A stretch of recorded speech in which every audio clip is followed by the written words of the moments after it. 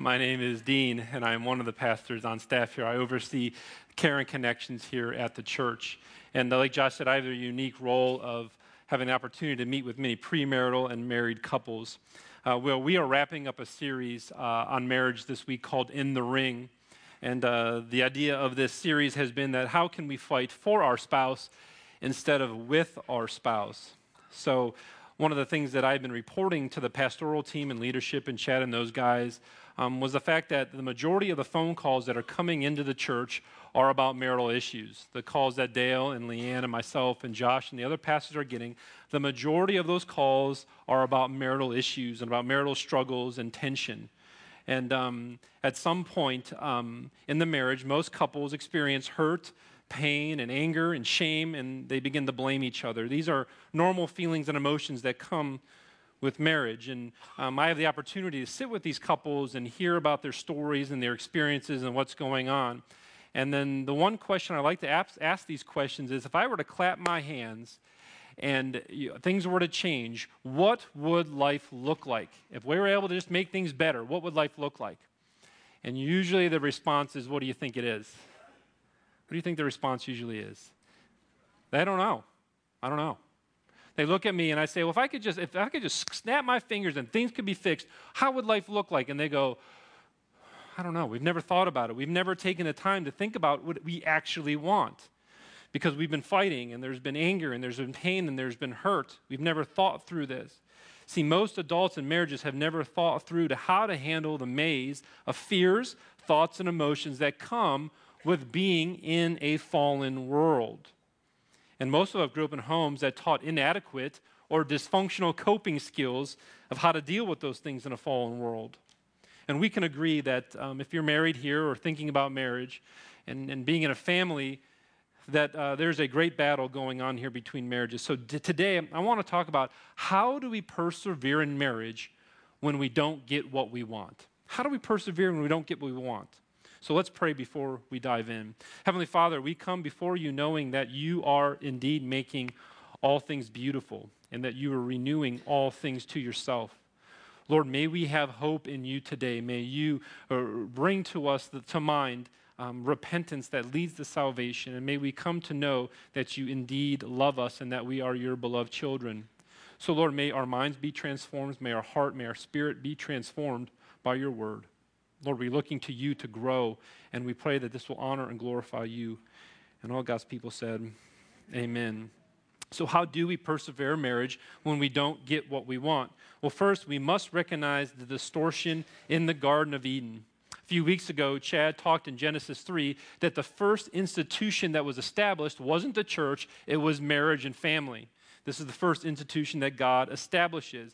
And he painted a picture of both Adam and Eve in the presence of God in the Garden of Eden. He said that they were together and that they were with God, and it was good. They were in perfect union with God, if you remember this from back in week 1. Back in the garden here, too, there was no stress in the garden here. They were enjoying each other with God. They would walk in the cool of the morning. They would talk with him. They would laugh with him. They were in perfect union with God. There was no stress in the garden at this time. So before the fall, men and women had distinct roles in the garden here. We know that Adam was created first and then Eve. We know that Eve was created as a helper to Adam. We know that they had specific roles in how they were to operate, that God spoke to Adam first after the fall, but the serpent came to Eve first to deceive her.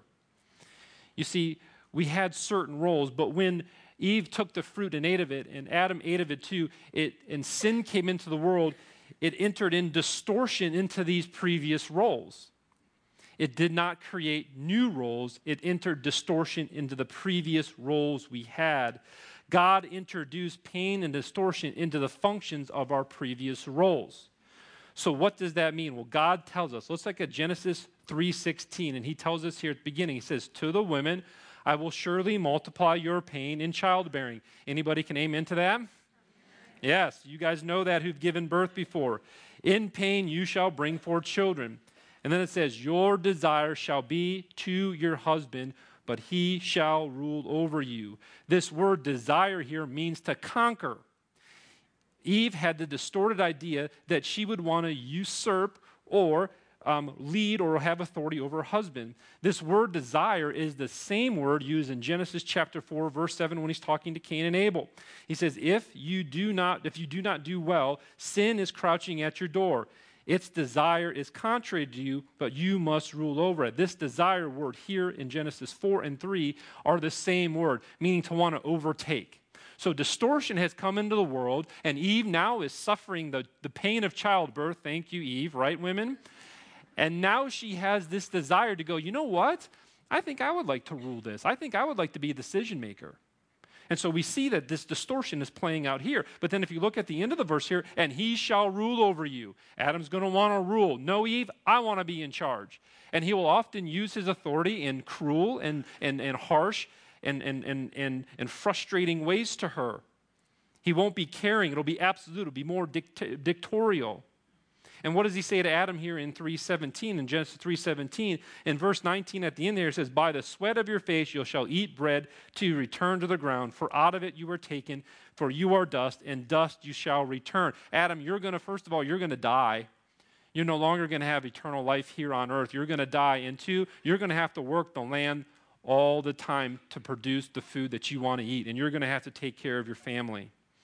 You see, what God did is he introduced tension into the marriage relationship as a result of the sin, as a result of their disobedience. And we are living in these distorted roles. This is kind of a fun story. Like Susan and I, when we went on our honeymoon, I remember when we actually went away and were away, I remember one night she woke up and she was a little frustrated. I said, hey, what's going on? Why are you frustrated? You didn't snuggle me all night long. I said, I was sleeping. What do you mean I didn't snuggle you all night long? She said, you turned down the air conditioning and it was so cold that I was shivering all night long. I said, I was hot. That's why I turned down the air. I honestly think in the garden here was this battle between hot and cold for men and women. Is it not? Like we need dual climate control in the cars. We need heated blankets versus air conditioning. This is a distortion that I think is playing out even today. But it's these little things that start to creep in that all of a sudden we have these issues. And a more serious note, if we look into the distortions, we see an aggressive man versus an aggressive woman. And I want to take a look at these things. When we are into our distorted roles, an aggressive man can be selfish, harsh, domineering, abusive, and cruel. That's why in the New Testament, they talk so strongly about to live with your wife in an understanding way and not to be harsh with her, because why? Men are prone to this, right, men? Yeah, no? Now? I'm not amending to that. Yes, we men are prone to these things. And that's why the Old New Testament does say that we need to be not harsh with our wives. And an aggressive woman is what? Rebellious, disrespectful, or resentful, and competitive. Well, I want to compete with him. I want to show him that I can do this too, and I need to rule and be.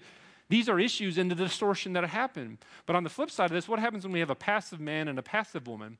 A passive man looks like, going to come up here, it looks like a passive man is going to look like an unengaged in marriage. He's going to look unengaged in the family, like really not being present, absent physically. How many men at times decide, you know what, I'm just going to stay a little longer at work. I really don't want to go home. Or, you know what, I'm going to work 6 days a week instead of, 5 days a week. There's lack of leadership here. Obviously in the garden, Adam had a lack of leadership here. He just kind of sat back and went, I'm just going to watch what happens here. I'm not going to step in and do something. There's lack of, or there's no decision making at home. One of the biggest complaints I hear and that I see that's happening is that husband and wives are not in the Word together and they're not praying together. If you remember back what Chad challenged us in week 1, he gave us a 30-day prayer challenge to say, hey, we got to pray with our wives and pray with our husbands so that we can invest and have the presence of God. So I see that a lot of times the passive man doesn't want to pray or read together, and he leaves that up to this wife. A passive woman can be entirely passive, unwilling to speak up and say, hey, you know what, husband? Maybe we shouldn't do it this way. Maybe this isn't the way life should look. Or unwilling to point out the wrong that they are doing. You see, these are the roles that have the tension that has been introduced into the marriage. See, before the fall, like I said, they had no stress. God was the leader. And Adam now has to lead a woman who's an independent thinker, a free thinker, and has an opinion of her own and wants to do certain things her own way. And then Adam wanted to blame Eve. And men really need to be the spiritual leaders of the home. The aggressive man isn't understanding. We need to be loving towards our wives. We need to be gentle and kind and understanding to them. You see, when the devil begins to scheme, he goes after what? Our emotions, our thoughts, our insecurities, our doubts, and our fears. He begins to erode away at us first personally, right? He begins to make us doubt and fear and have funny emotions that we don't know how to express. He wants to distort the relationship so that we act in these ways. So we must become aware that we are prone to these distorted roles. I want you to become aware that your spouse is fighting this battle and fighting this flesh every day. That we are prone to wander toward these things. Lord, we feel it. We're prone to wander. And our spouse is battling these things every day. So we need to have compassion to know that the devil is scheming against your spouse to be prone to act this way. And that there is a battle going on here. So how do we persevere in marriage when we don't get what we want? Well, we must recognize the distortion in Eden, and we also must recognize the desires of the flesh. We know from Ephesians chapter 5, he gives great instructions to husbands and wives. And I encourage you guys, when you guys go home, to read that for your homework. He gives the absolute instructions of how the husband is supposed to act and how the wife is supposed to act as well. He also goes on in Ephesians 5 to talk about how we are to parent our children, about bond and maidservants. And then in Ephesians 6, what does he tell us to do in Ephesians 6? What does he tell us to do? Put on the armor of God. Why do we need to put on the armor of God? Let's look at Ephesians verse 10. Finally, be strong in the Lord and his mighty power. Put on the full armor of God so that you can take a stand against what? The devil's schemes. For our struggle is not against flesh and blood, but against the rulers and against the authorities and against the powers of dark world and against the spiritual forces of evil in the heavenly realms. When we're in the ring, we're not fighting against flesh and blood. We're fighting against the schemes of the devil. He wants to disrupt the family unit by distorting your role so that you guys are disrupted and he can win the day by destroying the family. You see, in Ephesians it says we need to put on the armor what? Every day, because there's what? Flaming arrows coming at us that are looking to disrupt this constantly, to tempt us, to pull us away from our rightful roles that we have in marriage. The devil wants to throw us into chaos. I know that some of you are saying, man, if you only knew how things were really behind closed doors, things have gotten really bad. And this is the case. It's not his fault. It's not her fault. The devil is scheming to distort your roles and to cause this tension in your marriage. When these lies begin to permeate our lives, our coping skills are inadequate and dysfunctional as we begin to respond in flesh to the sin. I just want to hear from you guys a little bit. What are some ways that when we're in tension and we're in maybe strife with our spouse, what are some ways that we see the flesh play out? What are some things that we do? You guys can just call them out. Addiction, yeah. We go to drinking, drugs, alcohol. That's a good one. What else do we do? Cheating, yeah. Sexual immorality, we cheat, commit adultery, right? This isn't working. I'm frustrated. I'll find somebody new to go be with, and maybe things will be better. What else do we do? We push blame, yeah. I heard blame. I also heard lying. Yeah, there's a lot of lying that goes on that happens here too. I don't want to tell the truth. I don't want to reveal my vulnerable heart, so I'm going to tell lies and hide things. What else do we do? Say it again? Silent treatment, right? Right? I'm just not going to talk about it. I'm just going to go out in the garage or go mow the lawn, or I'm just not going to deal with this. You guys are laughing because you know exactly what that is, right? You know when you come home and your wife's just like this, and you're like, oh, okay, something happened here. He's not talking. What else do we do? Anything else that we do? How about yelling? We yell at each other, right? Anybody yell in their marriages at each other? Right, there's a lot of yelling. I've never yet to experience yelling at each other where it works and somebody says, oh yeah, you know what? You're right. I'm totally wrong. Thank you, right? Usually what happens is yelling begins and it goes nowhere. But these are the things that happen. What? Yelling, exclamation point. But Galatians 5, I want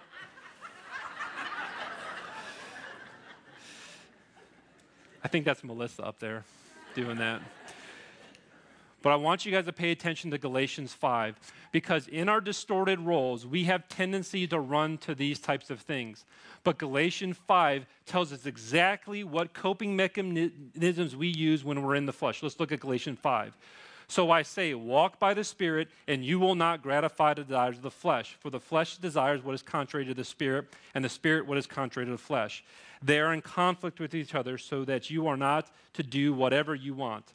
But if you are led by the Spirit, you are not under the law. Now listen to this. The acts of the flesh are obvious. And we talked about some of these. Sexual immorality, impurity, debauchery, idolatry, witchcraft, hatred, discord, jealousy, fits of rage, selfish ambition, dissension, faction, envy, drunkenness, orgies, and the like.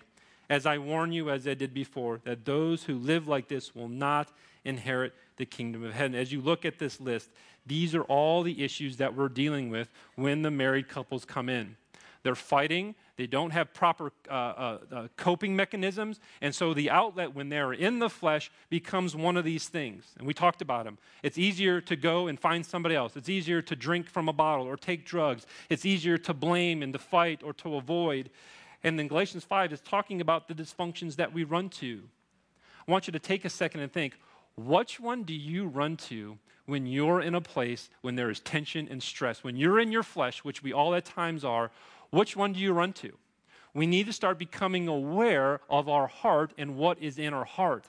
Some of us so badly want to avoid what is going on in our heart that we just pretend that it's not even there, and we continue to do the same things every day and act out in the flesh. You see, there is a great stress when we enter marriage between the ideals of expectation up here and raw reality. So we got raw reality of how things are, and then we got these ideals and expectations.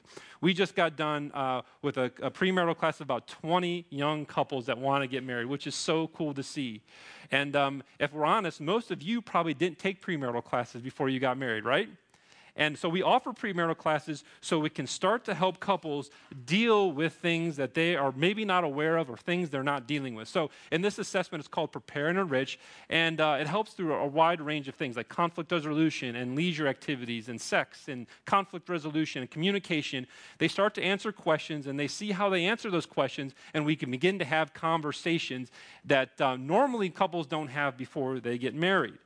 One of the funniest parts about expectations that I love about these tests is that most all these couples, these newly engaged couples, have this section here called the idealistic distortion items, and they always answer the same way, that they strongly agree with these questions. And I want you to listen to these questions.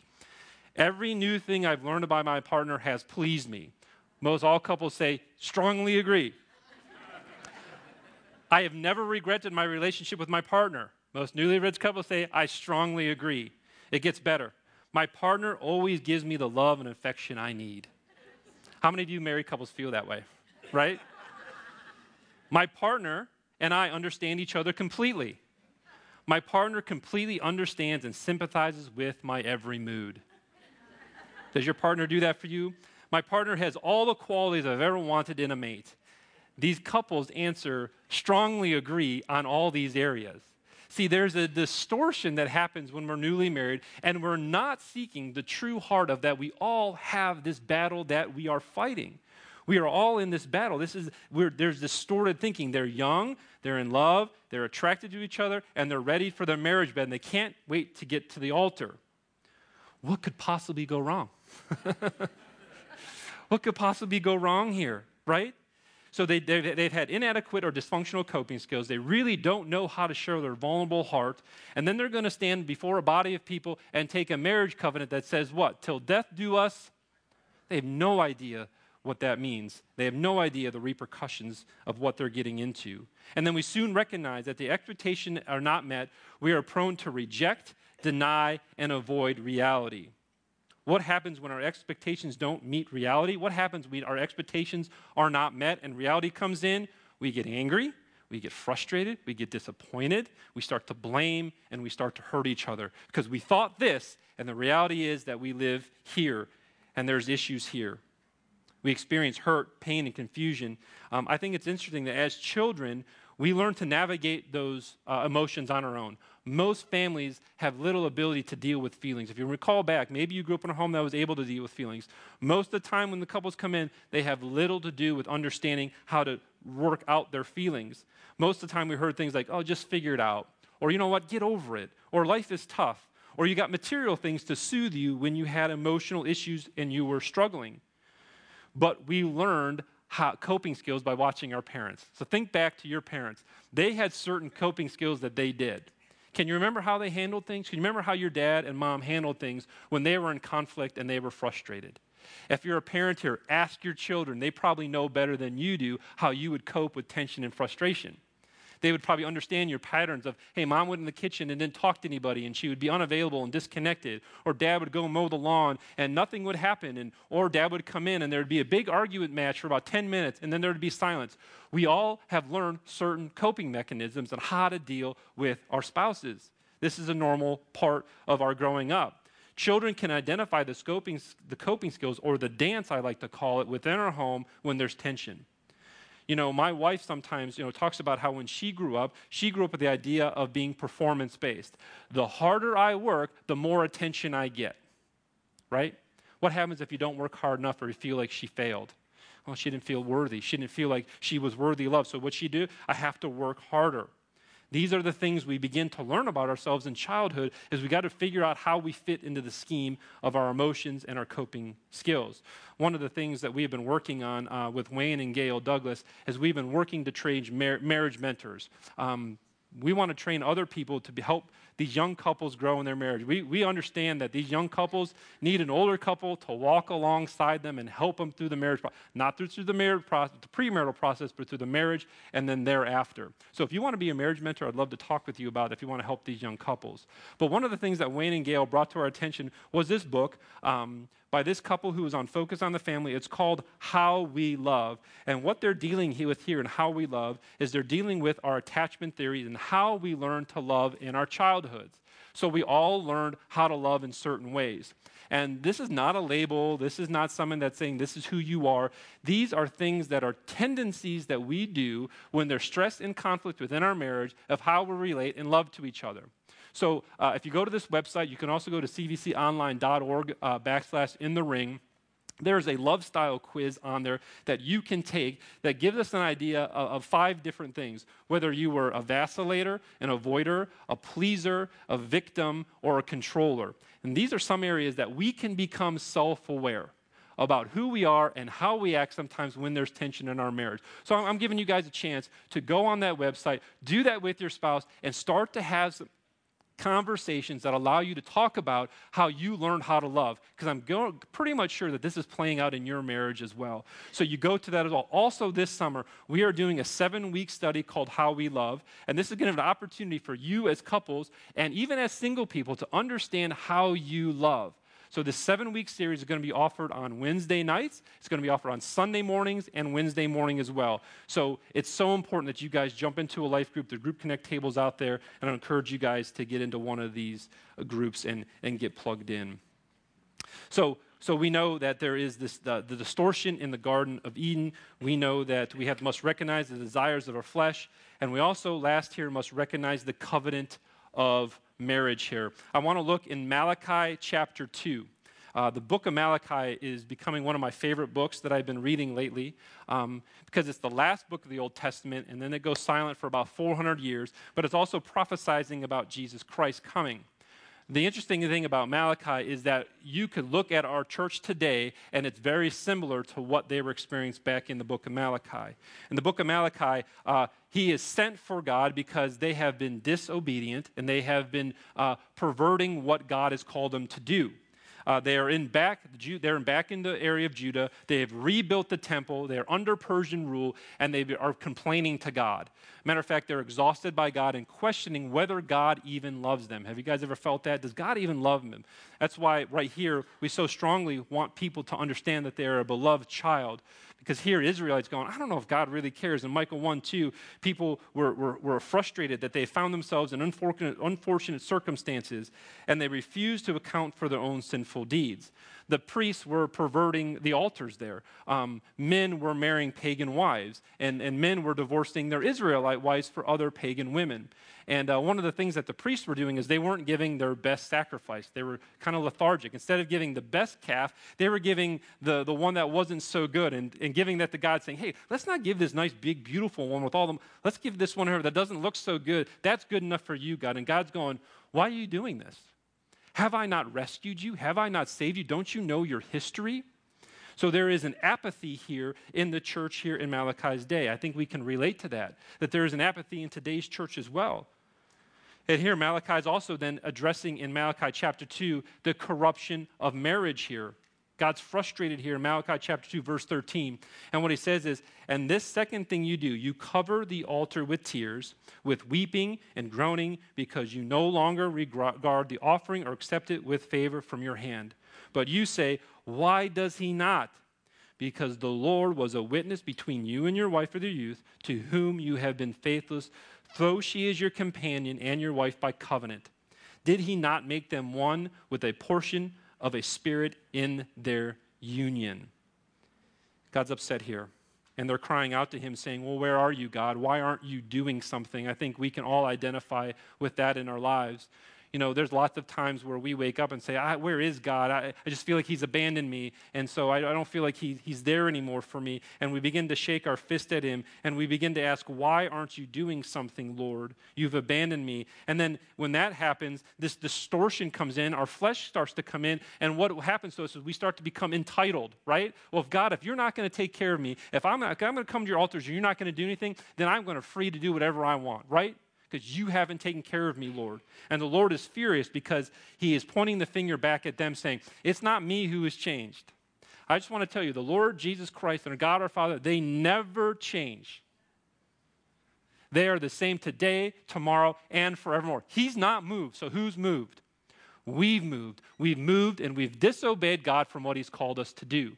See, last Sunday, 12 years ago, Susan and I stood before a pastor in a congregation that took vows. Do you guys remember your wedding day when you took those vows? I took wedding vows that said, I will comfort her, honor and keep her in sickness and in health, forsaking all others, keeping to her as long as we both shall live. At that moment, I made a covenant with God.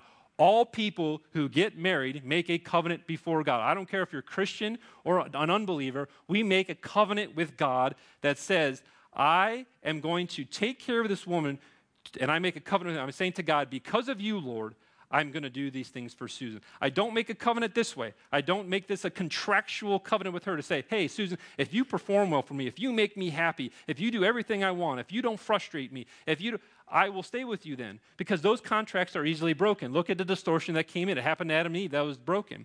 But when I make a covenant with God, a covenant is an agreement that brings us into relationship and a commitment with God and his people. And so when I make a covenant with God, I say, God, I'm going to keep my covenant to you because your spirit was a portion of that union. Susan stood there. I stood there. God came in and made us one. A portion of his spirit lives with us in marriage. What God has brought together, what does it say? Let no man separate. You can't separate this. God is saying you cannot separate this. But these people here in Malachi were saying, you know what? You're not loving us. We're going to give you the least of what we're going to give you the least of our sacrifices. We're going to marry pagan women. We're going to pervert the church. We don't care anymore, God, because God, you have not shown. Begin to blame him. And I think we can identify that we begin to blame God when we don't feel like we're getting what we want. And that is a very hard place to be in and takes lots of repentance for those things. I think we tend to feel entitled, like I said. We look at God and blame him for our problems instead of looking in the mirror. God is angry, and he's pointing his finger back at us. He's pointing at us. He's saying, listen, I haven't moved, but the distortion has caused you guys to fight, and you're fighting and not seeking me. You're not giving me your best, and you're being disobedient to my word, what I've told you to do. And when most couples come into my office, the fact of the matter is they are not reading their Bible and they don't pray together. So when you don't read your Bible, you can't know what God has for us. And listen, when we are obedient, blessing follows. When we're disobedient, there is a disconnection. There is a barrier that happens that when we are disconnected and sinful towards God. And this is the issue that these guys are facing here.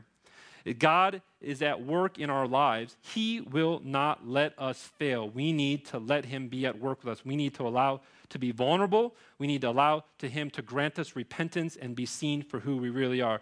Malachi 2 goes on to say this, and what was the one thing God seeking? Godly offspring. So we know that marriage is meant to produce godly offspring. So guard yourself in the Spirit, and let none of you be faithless to the wife of your youth. For the man who does not love his wife but divorces her, says the Lord, the God of Israel, covers his garment with violence, says the Lord of hosts. So guard yourselves in the Spirit and do not be faithless. So there is consequences that come with divorce that affect the whole community. When an Israelite man would divorce his wife, this would leave her destitute. She would have no covering. She would have no food. She would have no money. He would kick her out, and this would be like an act of violence against her. But if we look into today's society, it's the same thing. When we have divorce, it affects everybody in the family. It affects the people who are married. It affects their extended family. It affects the children, whether they're young or they're old. It affects everything. It creates violence within the home. It's not what God intended for our marriages to be. Now, let me step back for a minute here. And Joe talked about this 2 weeks ago. There are some marriages that are in abusive situations where there's physical abuse, there's addiction, and serious issues going on. We are not saying that you need to stay in there and suck it up and take the abuse. We're saying, come talk with us, go talk with a counselor, look at our blog at cvconline.org, and there is some help that you guys can get there. And we just want to make aware that there is some situations where you need to get help and not just. But what I'm talking about today is the couples who are fighting and are just tired of each other. I want to come here today and I want to pull you back from that edge. And I want you guys to look at the Word of God. And I want you guys to begin to put your faith and trust in God that when we're obedient to Him, He will make our path straight. Amen? That we need Him to do that. And here, that when we do that, what kills me the most is when I see little kids and their parents fighting. And I keep telling them, I say, you see that little kid there? They are going to experience the most pain out of all this. Even children in their 20s and 30s who have parents who get divorced, because some people say, hey, let's just wait till the kids get older, experience the same kind of pain. It's painful. The stability of the home is gone. Mom and dad are separate. I have to choose. I have to take sides. There's arguing. There's bickering. Now, you might be a person in this room who goes, hey, listen, I was divorced. I made a mistake and got divorced, or I didn't know any better and I got divorced. God has forgiveness for every one of us. It's not a death sentence. It's not a place where you are now have a scarlet D across your chest. God has forgiveness. Stay married to that current spouse and be faithful to them. But knowing that, and if you probably talk to anyone who's been divorced, they know the consequences that come with that. They know the painfulness that comes with being divorced there. So we must recognize that this can be a spiritual act of violence when we do it. It disrupts the whole community. Gary Thomas, in his book, Sacred Marriage, says this: how can I tell my children that God's promise of reconciliation is secure when they see my own promise doesn't mean a thing? When we begin to share the gospel of God, if one day I were to tell my children, hey, I left your mom because we can't reconcile and it's just too frustrating and I want to go have something better, I want to gratify my flesh, how do I tell them? But hey, God is good. He's a God of reconciliation, and yet I failed to show and model that for them. We need to model that for our homes. Joe talked about that 2 weeks ago, that when our marriages model Christ, it is a great representation to the world how Jesus Christ loves the world. So in closing here, we want to wrap up this series by remembering what we said throughout the weeks, that God's presence helps our marriage to survive and thrive. Are you guys praying together? Read the Word together and talk about the Word, because the Word is going to be a lamp unto our feet. It's going to teach us. It's going to grow us. It's going to make our path straight.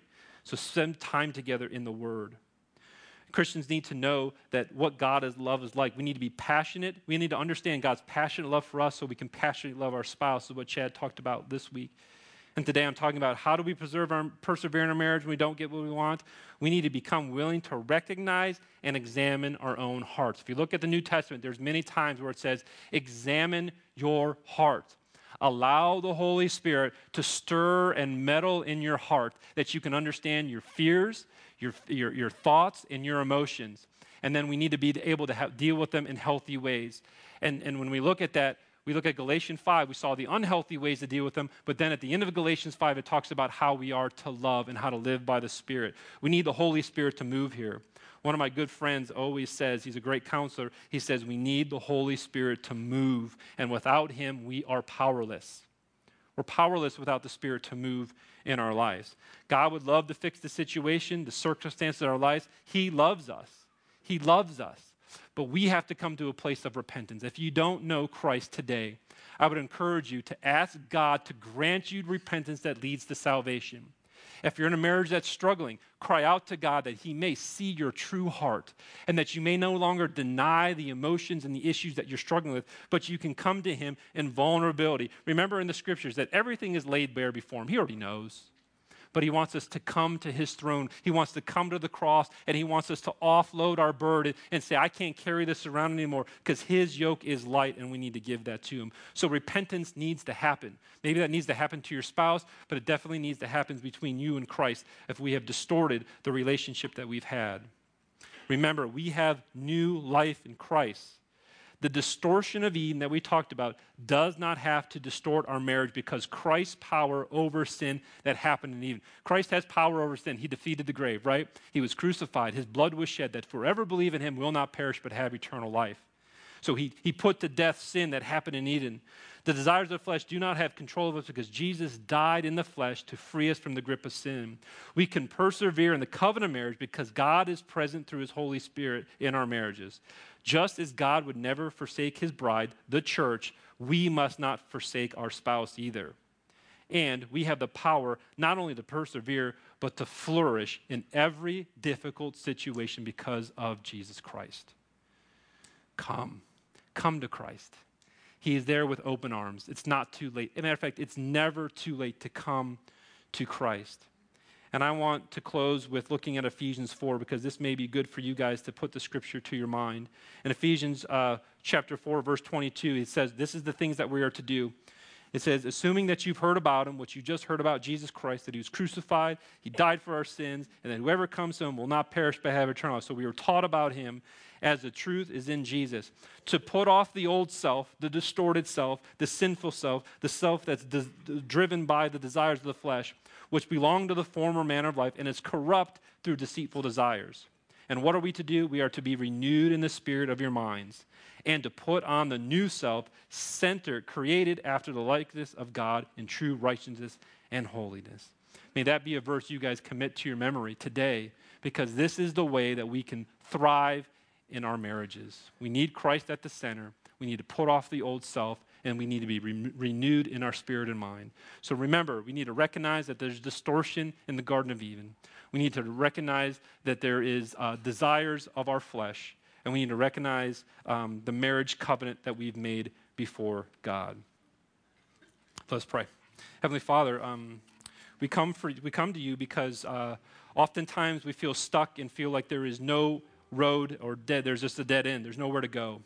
But Lord, you are always there to receive us just as we are. And Lord, I pray that this group of people would come just as they are. We are broken. We have dysfunctional and corrupt ways of dealing with our tension in our marriage. Lord, if we have been running to sin in Galatians 5, and we're running to these things, Lord, we come to you in repentance and asking that there needs to be a better way. So we come to you in repentance, ask that you would grant us repentance that leads to salvation. And Lord, may we have life in the Spirit. May we not feel like the marriages have no place to go. May we feel that you have hope in you because you have a plan for us, because we made a covenant to you, not to our spouses. We made a covenant to you that says, I will take care of her until death do us part. Give us the strength. Renew our minds to do that so. And may we be created after the likeness of you, Lord. May we be true in righteousness and holiness. Lord, we need you. So we welcome you to do a great work within our body here at CVC, that our marriages can reflect the love that you have for us. We pray this in your name, and all God's people said, amen.